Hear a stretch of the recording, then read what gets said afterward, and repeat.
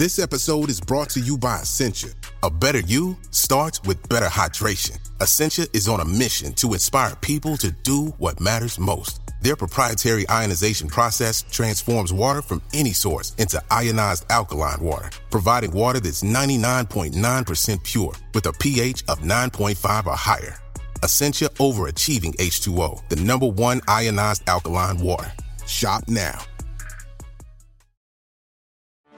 Get ready for the greatest roast of all time, the Roast of Tom Brady, a Netflix live event happening May 5th. Hosted by Kevin Hart, the 7-time world champion gets his cleats held to the fire by famous friends and frenemies on an unforgettable night where everything is fair game. Tune in on May 5th at 5 p.m. Pacific time for the Roast of Tom Brady, live only on Netflix. When you need mealtime inspiration, it's worth shopping Kroger, where you'll find over 30,000 mouth-watering choices that excite your inner foodie. And no matter what tasty choice you make, you'll enjoy our everyday low prices, plus extra ways to save, like digital coupons worth over $600 each week. You can also save up to $1 off per gallon at the pump with fuel points. More savings and more inspiring flavors make shopping Kroger worth it every time. Kroger, fresh for everyone. Fuel restrictions apply.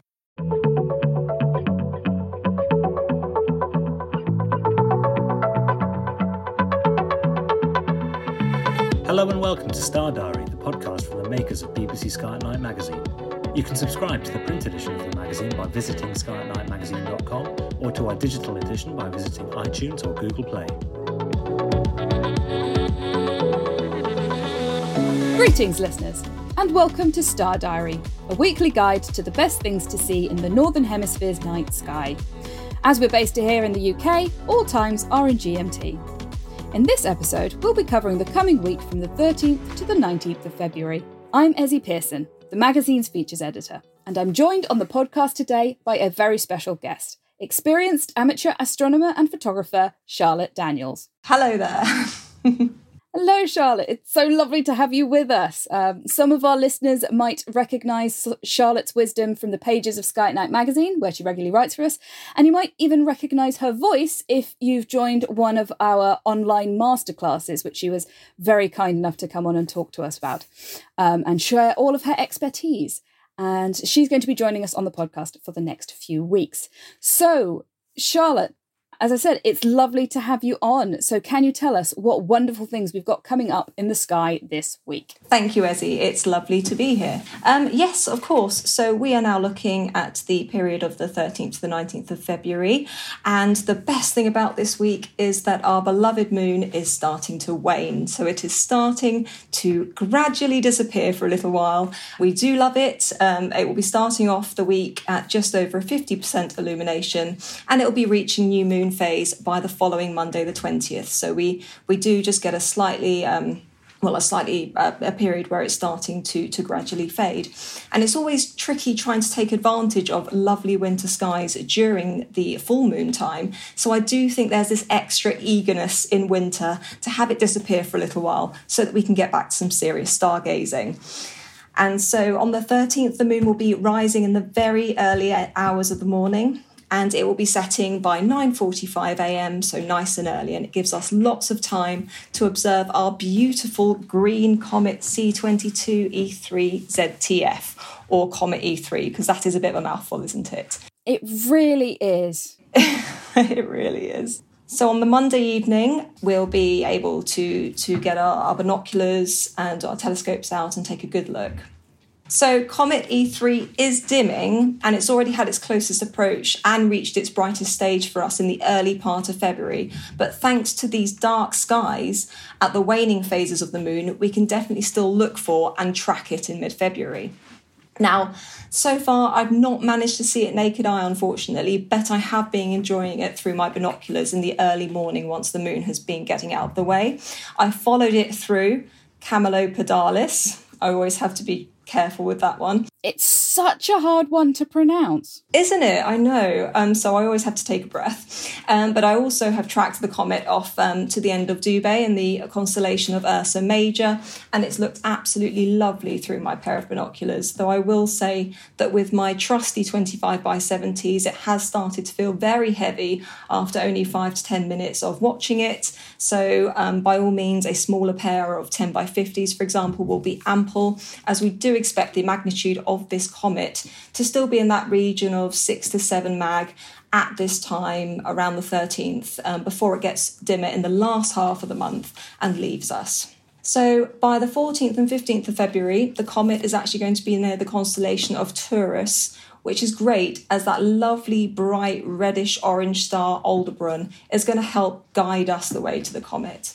So look towards Aldebaran, and E3 should be just below and to the left, less than 2 degrees, so really lovely and close. This could be a perfect time to grab some pictures too. So if you wanted to image the comet per se, you want to pop a camera on a tracker potentially and shoot at least with a 250mm lens and 30 seconds to get really detailed shots. However, you can still get really good images untracked and keeping it to about 10-second exposures or so. If you don't want your stars to trail, just make sure you follow the 500 rule. So you would divide 500 by the focal length of your lens, and then your stars won't trail too much. Stack all your images together and see what you can get. You could also just take a long exposure untracked and expect trailing stars, and you'll still catch lots of detail in your comet because it's moving much, much slower than the stars themselves across our field of view, and so it won't blur. That is the great thing about imaging comets. I think also when you do get those slight star trails, it can make some really dynamic pictures as well, because you've got this sort of like the motions of the comet's tail, and then it sort of looks like it's speeding through space. Absolutely. Which it is. Yeah. Even if it's not speeding across our night skies. Yeah, exactly. No, you're absolutely right. It gives that kind of sense of motion relative to its background. So yeah, absolutely. Give both types of imaging a go. So on the night of the 15th of February, we'll also get some excellent planetary views this week, just after sunset, sunsetting about 5 p.m. that day. So once the sun is fully disappeared, and also give it a good 20 minutes after sunset, just to be on the safe side, look low to the west and you'll see Venus and Neptune very, very close together. You won't be able to miss Venus. It's a real sky hogger. It's our brightest planet and super easy to spot. But Neptune will be as little as 20 arc minutes apart, so barely 1/3 of a degree away from that planet. And it's a nice opportunity to try and observe this distant planet, as it's the one that's always challenging to spot. So at least here Venus can help guide the way on the 15th. And don't forget, that night Jupiter will also be out, and all 4 Galilean moons will be visible, so you can catch this lovely bright planet nice and high by Pisces on the evening of the 15th too. Finally, on Thursday the 16th, when the moon is at just over 30% illuminated and getting smaller, we'll be able to see the effect of something called lunar libration, which is that orbital phenomena, which means we don't technically always see one side of the moon, because that can get boring, can't it? But we occasionally get an extra little glimpse and peek at part of the side that is often hidden. So on the 16th, it will be a great time to cast your gaze to the left limb to see what we call a southwest lunar libration, and you will see a mare, or a sea that we don't always get to look at, and this is Mare Orientale. And this translates to Eastern Sea, which is kind of counterintuitive because it's actually on the left-hand side or the western side of the moon as we see it. But if we could see this sea head on, it's absolutely huge. It's almost 600 miles in diameter.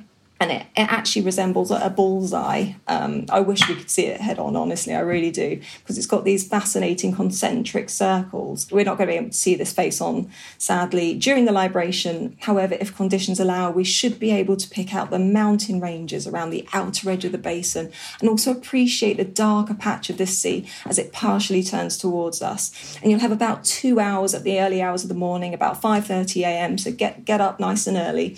And with sunrise at 7 a.m, you should be able to get plenty of viewing opportunities out of the way of sunrise with plenty of time, and be able to see this tiny part of the moon that we don't get to see that often. So I think that's a really special time.